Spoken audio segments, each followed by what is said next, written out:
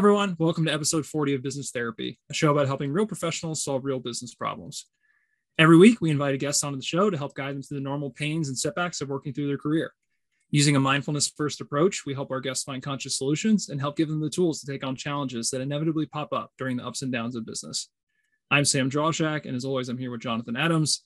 Today on the show, we have Nick King. Welcome, Nick. Good to be here. Why don't we start by you telling us a little bit more about yourself and how we can help you today? Definitely. So my name is Nick King, co-founder and CEO at Vint. At Vint, we are securitizing the wine and spirits industry. Launched about 15 months ago, raised some venture money, and working to scale the business right now. And one thing that we've been talking about quite a bit internally and trying to prepare for is a potential recession. This is a macro environment that for me, I'm still a relatively young founder. I've never experienced a true recession, and what that means in terms of the capital markets, in terms of a consumer investment, et cetera. So would love to just jam on that. That sounds great. The one thing I'd ask before we really dig in is for those of our audience who are not as maybe familiar with, and I might already mess it up even trying to repeat it back to you, the wine or the alcohol or spirits backed securities. Can you explain a little bit more of that business model just to orient us?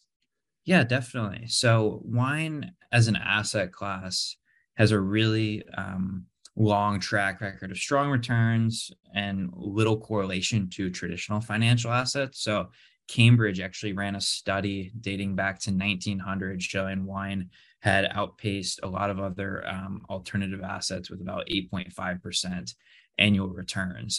However, the only way to really invest in that asset class prior to Vint was to either do it yourself. So you'd have to set up your own cellar or storage units, or you could send some money to a UK wine investment company, and then you would get a list of wines back 3 weeks later. We thought both of those were really inefficient, opaque, and largely inaccessible for most people. So we spent 8 months with the SEC setting up a structure allowing anybody, both accredited and non-accredited investors, the ability to invest in wine and spirits in a really transparent, efficient, and accessible manner. So you think about like a case of DRC, a very famous wine could be $100,000. We will IPO that on our platform with, say, 1,000 shares at $100 a share. Okay, awesome. Thanks for that. And I guess my next opening question would be, and how do you feel, like you mentioned some things about the downturn or possible recession impacting the capital markets and things like that, but do you have a little bit more context around how you believe it will impact you and Vint particularly right now, and what's kind of top of mind in terms of your list of worries? Yeah. So there's a big one. And you think about what happens during a recession is people are likely going to cut back on discretionary spend. And one of my big concerns, we're a B2C primarily focused company, is that if consumers view Vint as discretionary spend, where they'll allocate a few $100s from their paycheck to investing in wine because it's fun, like that would be a difficult position for us to be in. Like, whereas if we can position this asset class as one that is for portfolio diversification, not necessarily just fun, then we should be able to ride out any volatility. And why are you afraid that you won't be able to do that? Like, is there some history of analogous markets that have been where it has been hard to show the benefit of the diversification?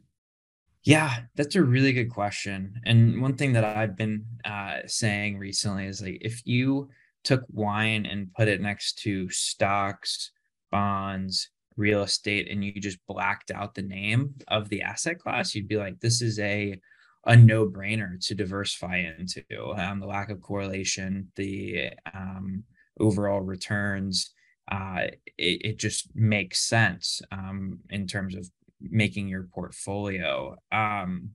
However, there is this like just general bias of like, oh, like wine, is that really in investable assets? Like, have people been doing that in the past?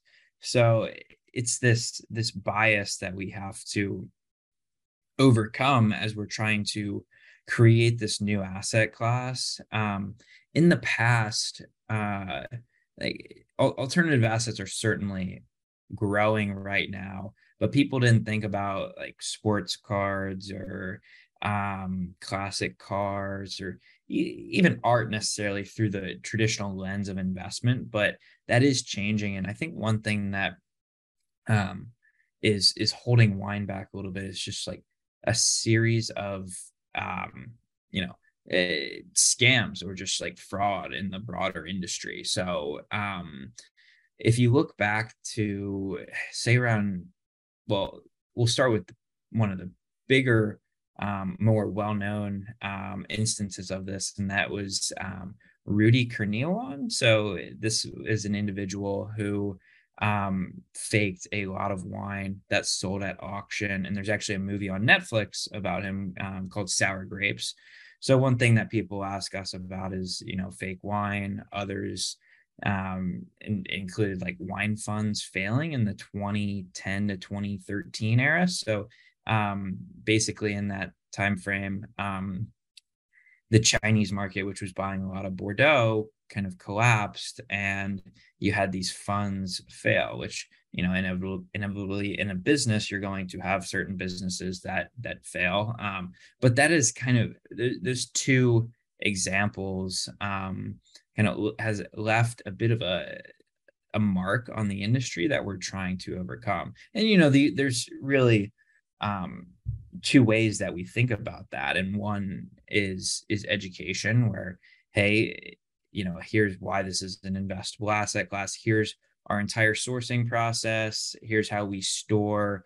And then second is just being incredibly transparent. We are the most transparent wine investment company in the world. We're the only one that works with the SEC, FINRA. All of our information is public, but it's still something where, whether it's in venture pitches or pitching and talking with family offices, where you can tell almost immediately where they're like, oh, this doesn't really seem like an investable asset. Yeah, it's fun, but we're not trying to just create a fun platform. We're trying to create a new asset class. Mm-hmm. I think the general idea of where you fall on the need versus discretionary spending line, obviously that's a major line to be on during an economic downturn. But who is your customer? Like who's buying this? Is this like, what's their relative savvy, and are they buying on behalf of other people, or like who are you trying to attract? Yeah, so that has evolved over time. Our first cohort of users, say it was Retail Rick, a more retail focused investor who micro invests on a bunch of different platforms. That has actually seeded to Savvy Susie, who's around the age of 40, a more sophisticated investor, high earner, not necessarily rich yet. And he or she drinks wine on the weekends, but is not, say, a wine connoisseur.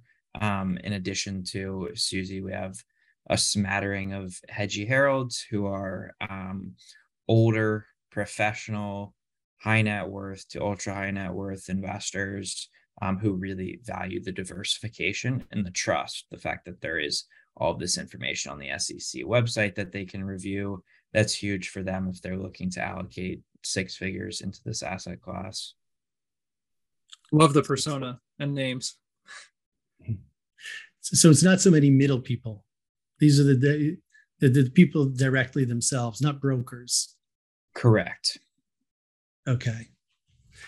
And out of that group of individuals, is that how it's evolved, or are you targeting one group over another?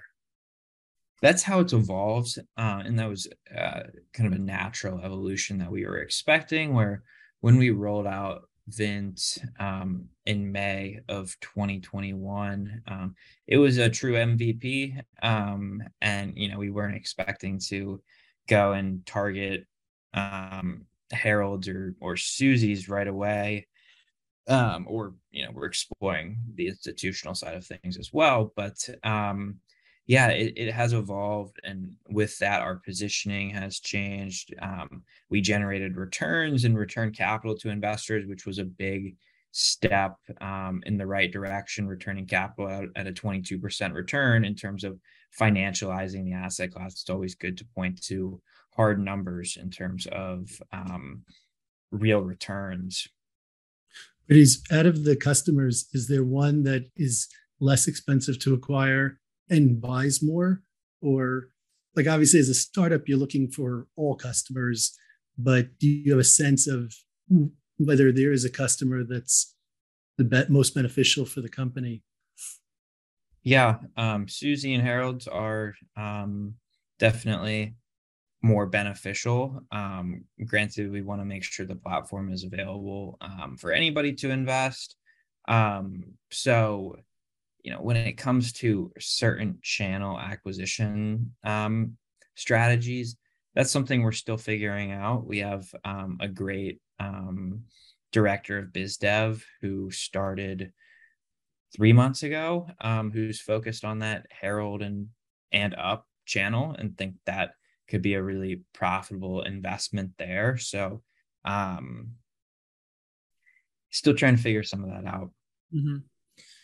So on the idea of being afraid then, so we talked a little bit more about the customers you're targeting, but it sounds like you guys are young enough in your journey where you are still figuring out and you're still out there and you're still touching the market, but you're finding success.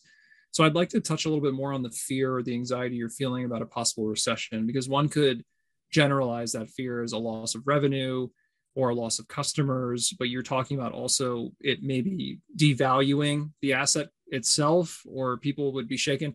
I guess I'd like to know a little more from you about if we could hone in on what is the actual fear. Is it a combination of all of those things? Is it just particular dimensions?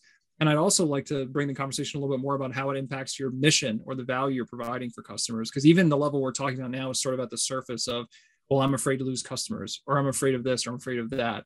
But I think, if you could explain a little bit more into that dimension, what is the fear? Where does it sit tangibly or physically, let's say?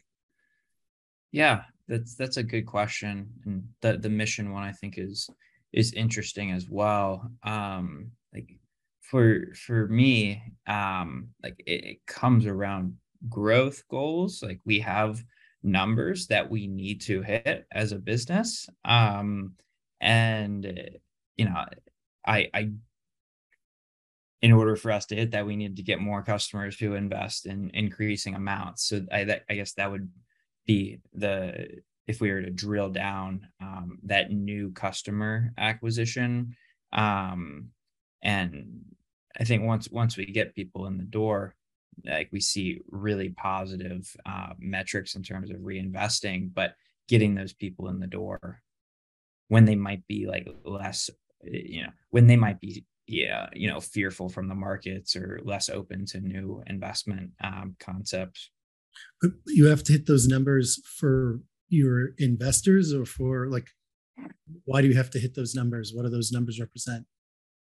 The numbers represent goals that my co-founder Patrick and I have laid out for this business as we track towards either future funding or default to live, i.e. like profitability. So those are the two, I guess I would say, like North Star things that the goals are based off of, is future funding and then default alive.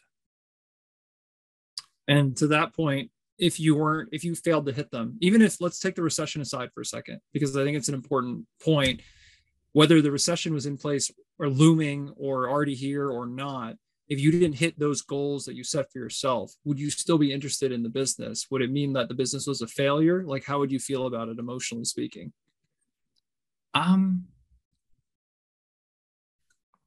I'm someone who is very persistent. So like us not hitting goals one time is not going to make make me quit. I'm going to go and then try and hit them again and again and again until we do hit them. So, it's something, when we signed up to do a startup, we knew that there was going to be a ton of ups and downs. We're never going to hit every single goal that we set out to achieve, but like we have to ride those out, those ups and downs. And that's one thing that I've been focused on, is trying to moderate the ups and downs between 4s and 6s as opposed to 2s and 8s. Because then you get on this wild roller coaster ride.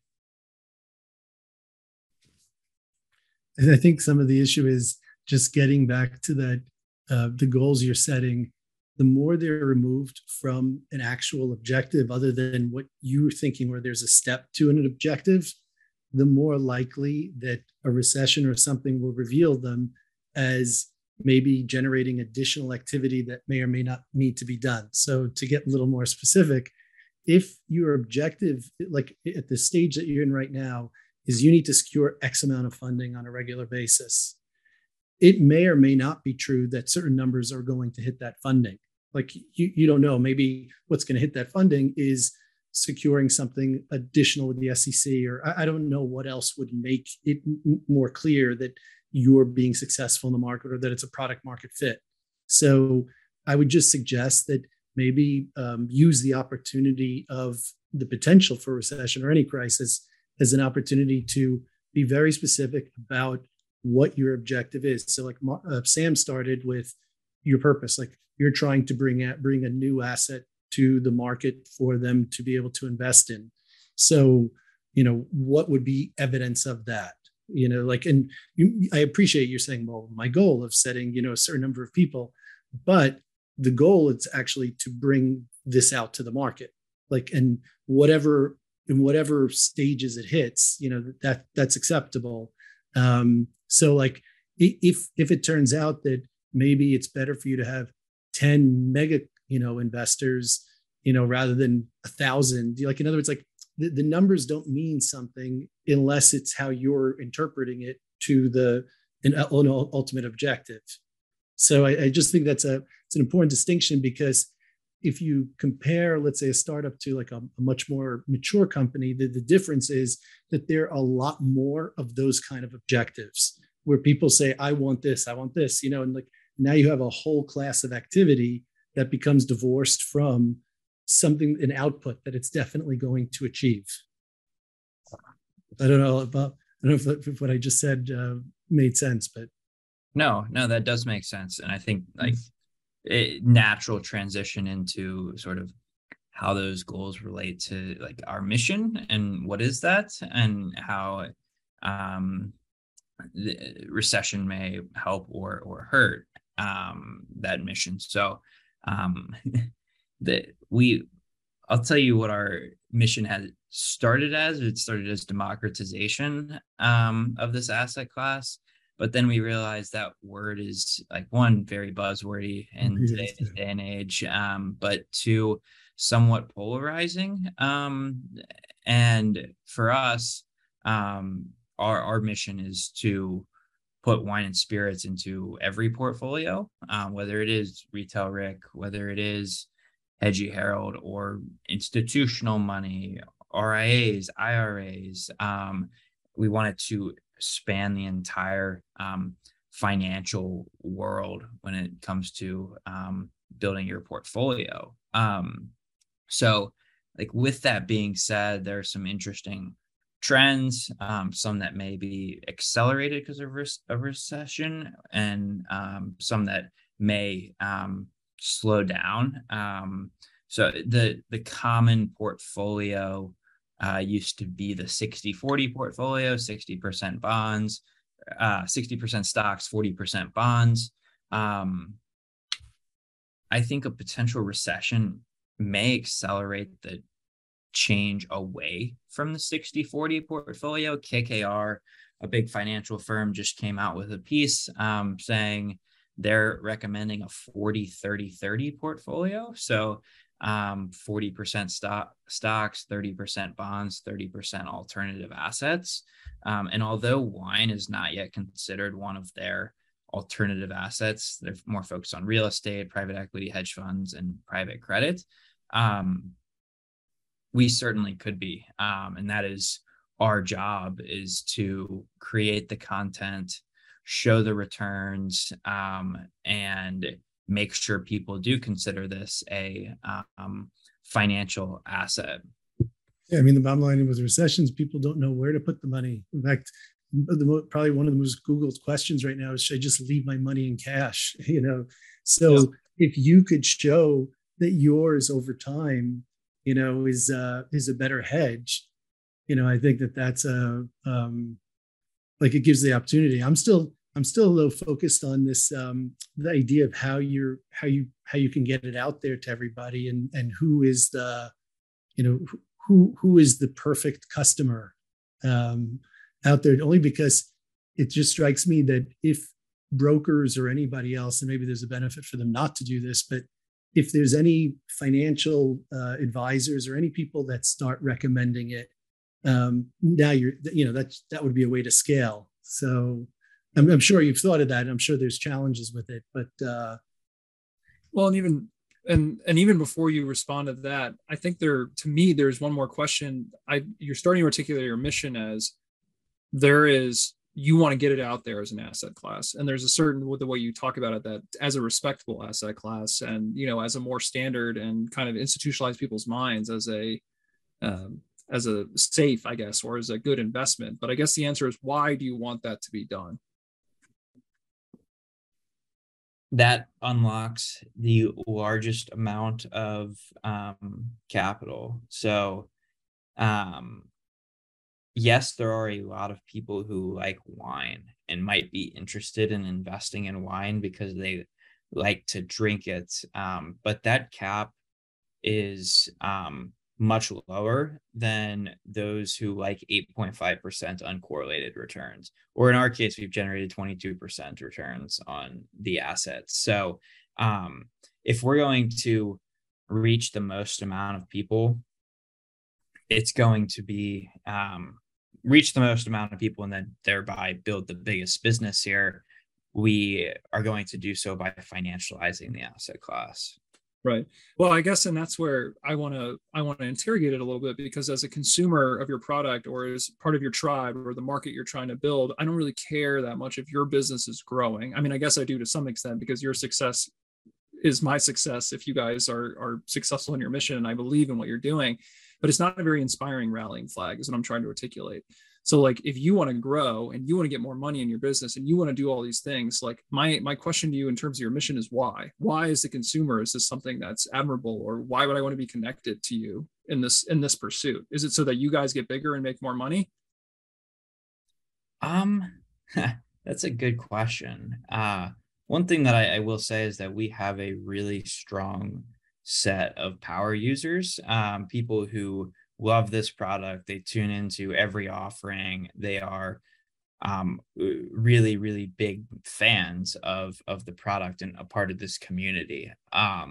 We've created this community really through being transparent, being accessible, and like, I think this is probably an overlooked thing, but our customer support is top notch. We're very quick. We build relationships with people. So like, as I'm putting myself in the shoes of a customer, what makes me happy, or like, is like, this is an investment product. Like, no matter like how cool the wines are, or this, like, if there's a sense of community or excitement that people feel around the product, at its core, they want to make money because this is an investment. And there are I view a few different ways that increase the ability for our users to make money. So like you have the core asset class, which is governed by supply and demand. Supply is ever decreasing because people drink the wine. Demand is increasing as it ages. There's a scarcity element as well. So like, let's say that's bucket number one of how this asset class generates returns. There's a second bucket that actually it offers a second way for investors to win. Say we have a secondary trading market, which is something that we've explored. If you have more capital coming in, then that's, as you have more capital inflowing into an asset class, that tends to drive the price up. So like in theory, the bigger that Vint gets, the better the product gets for our users, i.e. there's a second way for them to win on this investment. Secondary trading can then become a more core part of the product, and then there's this sort of network effect that can happen. So that is my long-winded answer of like, based on that mission of getting bigger, how that actually helps benefit the marketplace. And clear, and for sure it does. But if there was no Vint, what's the problem that will persist in the market? Yeah, that's a good question. If people wanted to access wine as an asset class, it would be really transparent, opaque, and inefficient. Yeah. Well, go ahead, Jonathan. I have more to say on that. No, it's the same. I think I'm going on the same. Yeah. I mean, I'm trying to go on the same path. So go. I think it's, and the reason we're asking this line of questions, Nick, and it may seem like we're wandering away from kind of where's the fear of the market recession, but the reason we're asking is because it sounds like, beyond some of your technical explanations, you have a mission. You want to help people be financially successful, is what I'm hearing. Would that be a stretch to say, like as a summary, that would be kind of what you're attempting to do? Yeah, that would, sure. Yeah. So, and it's not to try to put words in your mouth, but I'm using this as a straw man for you to think about, because the reason this is such an important topic is when people come onto the show or just talk to us about fear for their business because of external factors, a lot of that has to do with, if your business goal or your mission is based on metrics that you want to hit from your perspective, and they're not as customer centric, your business model is much more fragile and prone to get lost when you're navigating tougher market circumstances and external pressure, because those are largely arbitrary. Sustainable companies, generally, you have a mission that tends to be articulated from a customer-centric point of view, because the customer's enjoyment or success of your product, that's going to be easier to maintain as a North Star, to steal a Jonathan word, through tough markets, through the volatility of certain market events, versus, trying to, from an investor perspective or from an own operating perspective, map that out. Which is why, we're trying to dig in a little bit to this factor, because I think it's really important for alignment, in the sense that you and your partner, when you get pressured and you're losing customers, you're losing revenue, you're losing this or that, a lot of that's going to relate back to the central question of, what is it that you're trying to achieve? Are you just trying to achieve getting more capital so you can offer more products? Or are you trying to achieve an outcome for the customer that they can rally behind and be sustained, even when the market may be going through a dip? And I think that I just wanted to give you a little bit more about where we're in, like why we're having this conversation at this point. No, I'm enjoying it. So yeah, we, as part of what I was saying of like customer support and building these relationships, like we do go to our customers, in particular when it comes to the product roadmap. And a big feature that we rolled out last month, beginning of this month, was distribution. So a way for people to really seamlessly get their capital returned to them, and then they can decide to reinvest. And we had, 10 to 20 product interviews with investors on our platform to help build this feature. I would question, I understand what you're saying of like having your goals be customer centric. I would also be hesitant to like go to our customers and ask them like what our goals for the business should be. Like for the product, that's one thing, but it's this, you know, with startups, everything seems to contradict itself. You can find counter examples to everything, but for us, I don't know, maybe I would turn that question to you. Like, do you view customers as a resource when it comes to goal setting? I think you have the customer saying what the problem is in the market that you are coming along to solve for them, or the opportunity that you're giving. And then you could set objectives on how to get there.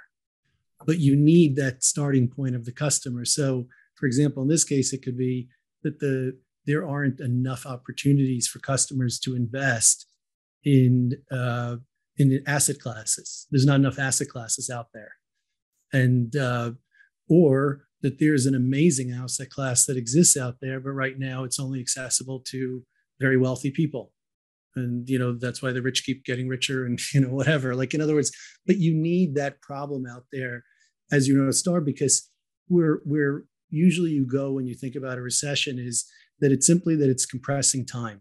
All of the recession is doing. So it's going to highlight any inefficiencies that exist, or it's going to highlight inability to compete, or, you know, that's why you see a lot of merger and acquisition activity suddenly. But you won't be able to see the opportunity that exists in it. And there's tons of opportunity in recession or any crisis. And I love that the Rahm Emanuel, I guess he took it from a professor at Stanford, but a crisis is a terrible thing to waste.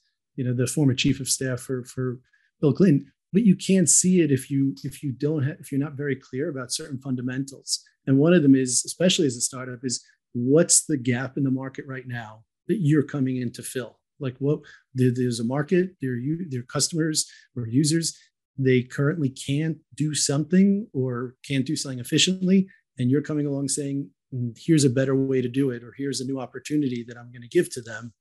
And once that's very clear, then everything works. You can work backward from there. That's why I was starting with the example of a customer and saying, you know, you're saying I have certain goals of a customer, but like, not all customers are equal. In fact, during recession, it's a great time to get rid of, like, a lot of companies get rid of customers where there's not a good value in the relationship. It's not a healthy relationship because it's too high a cost to acquire and too low profit. And so it's not sustainable for either party. But it's hard to say what that is if you don't know on whose behalf in the market you're solving a problem. Yeah. And I'll answer directly your question also, just piggybacking on what Jonathan just ended, which is that I think, yes, unequivocally. So our professional opinion, at least, is the customers should be able to set the goals. But I would caveat that, because Jonathan went on it toward the end, you have to pick the customers you want. You have to pick the relationship that you want. But a business relationship with your customer base has to be based on reciprocity. And if you feel like you have the right customers for the most part, or you kind of have the part of the market that you want to have a relationship with, then they should be able to almost set your goals one-to-one, and they should be aligned. Because the farther that you are divorced from their interests and the goals that they want to achieve, the more likely your company is just going to drift into a place where they have no interface in which to give you the energy that you want from them. Because no matter what you want to say about the company you're in, they're supplying the money, they supply the revenue, they supply all the energy that drives your company forward. So at any point, you know, without a conversation interface with them, it doesn't have to be direct. It doesn't have to be them. That's a little like extreme to say they're actually setting the company's goals. But I think, you know, I'm trying to illustrate the point that without that even thinking from their perspective, it's very easy, especially in tough times, to drift away from where you started, or start to put things in place that are just to upright the ship, or to fortify, or to have like an investment plan, like an investor facing plan, or, you know, your own metrics plan. And that ends up just becoming like building a castle, or building a sandcastle with your hands, right? You can do it for a while, but the farther you drift away from the conversation with the customer, the less likely the model is to be sustainable over time. And it's one of the biggest risks that we see, especially with younger businesses that find initial success, because that initial success can be intoxicating, where you feel like you're holding the reins, but the market that you have a relationship with is always holding the reins of your company's success, make or, you know, fail or succeed. Yeah, no, those are really, really good points.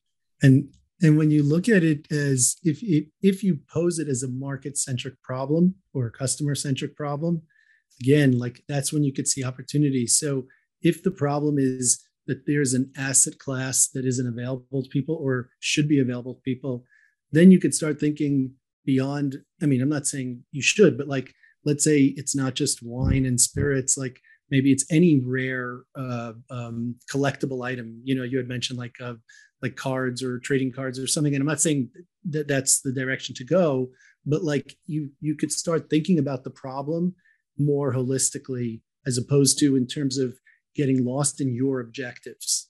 But the more it's associated with the market, the more you could pivot and be agile to the market and not necessarily see something as a problem. So let's say it turns out that there's a problem with a season of wine, it's in a region that was very important to your holdings.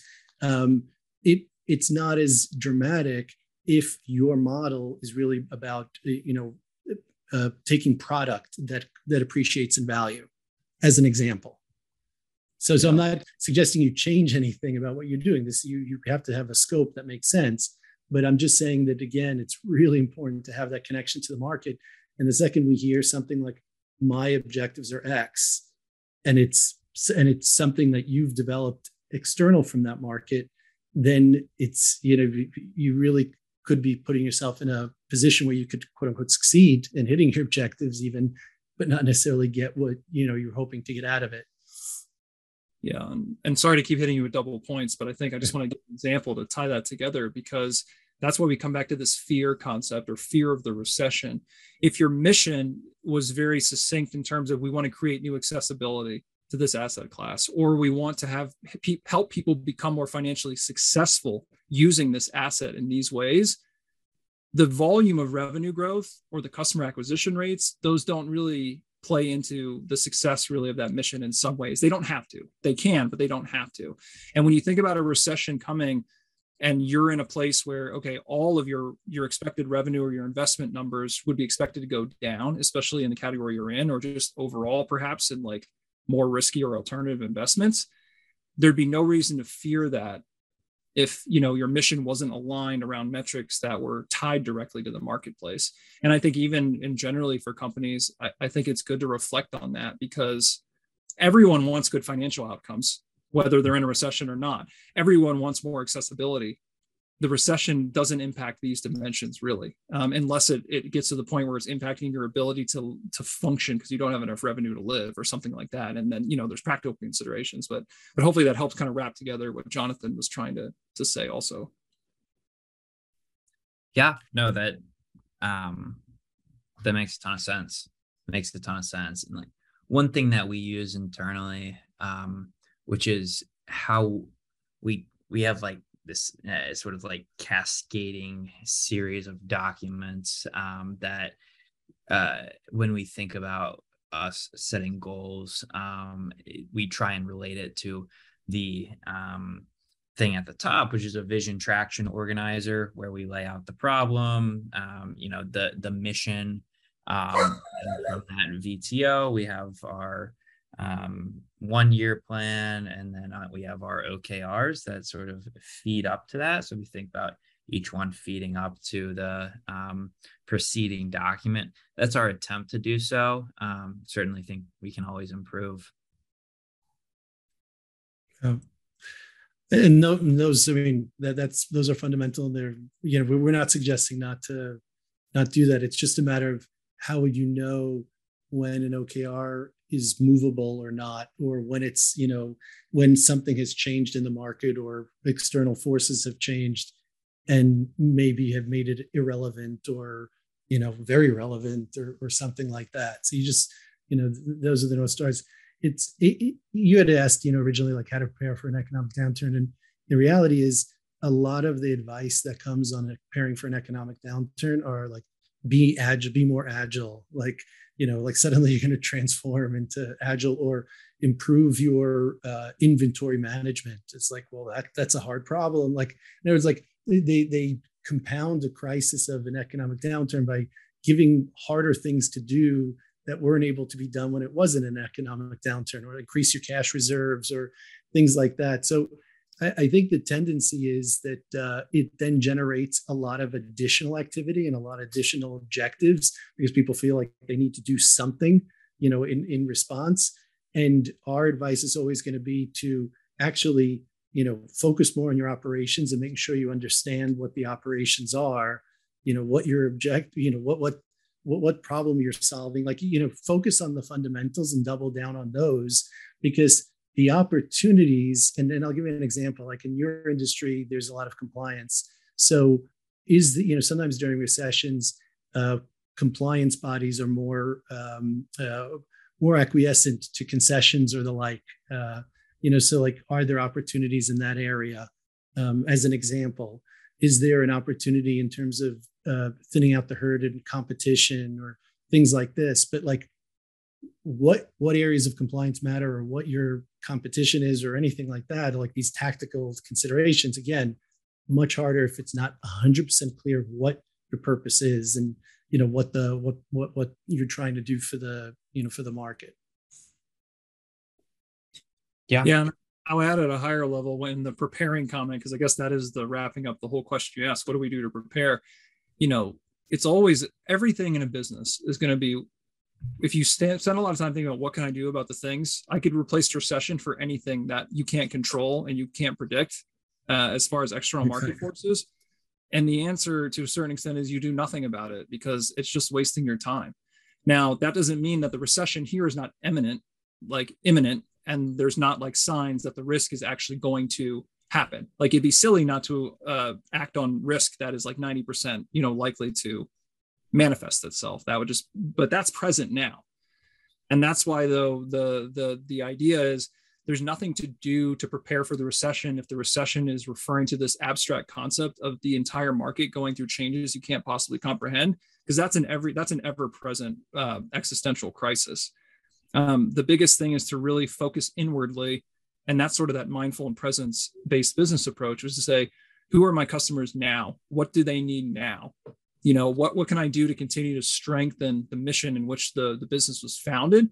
And that's the real fortification. It's not holding up your walls for some storm that may or may not come, or may affect your customer base one way or another. That's just going to drive you crazy. So I guess the prevailing practical advice, which may not be the one you were looking for, was I wouldn't spend as much time worrying about it as much as clarifying what you're good at and how you continue to strengthen that process over time. And I think you're exactly right on, like, if you tried to prepare for every external risk, like, we're going to spend the next 10 years preparing and not actually get anything done, because we could list those off all day. So I think that's a very, very good point. And I've become, I say we're like pretty reactive with most things, but like my like need for like preparation and planning has actually gone down quite a bit since starting a startup, because I realized I read this interesting paper about like causal reasoning versus a factual reasoning, and there's just so many factors that it's so hard to plan for. And yes, I do sometimes find the act of setting a plan to be useful, but like, it's so hard to stick to. And there's always going to be things that are changing in this equation, that it has many, many variables. So you're never going to get them all right. And you can spend all day preparing, but at some point you just have to go out and continue to execute. Yeah, for sure. And that's wiser words couldn't be spoken. So as we get closer to the end of our session, how are you feeling overall, Nick? Do you have any last minute questions or comments for us? No, that felt like a good place for us to, leave it. Like, I think it has been a really, really good conversation, and appreciate you all pushing on things, because that's where, insights are drawn. Well, we definitely agree. Thanks for coming on the show. We really enjoyed having you, and it was a great conversation for us too. So I guess with that, I will say thanks again, and thanks for everyone listening. Again, we'd love to have you, hear from you. So if you have any comments or you want to come join us on Business Therapy, please let us know. Otherwise, we'll talk to you next week.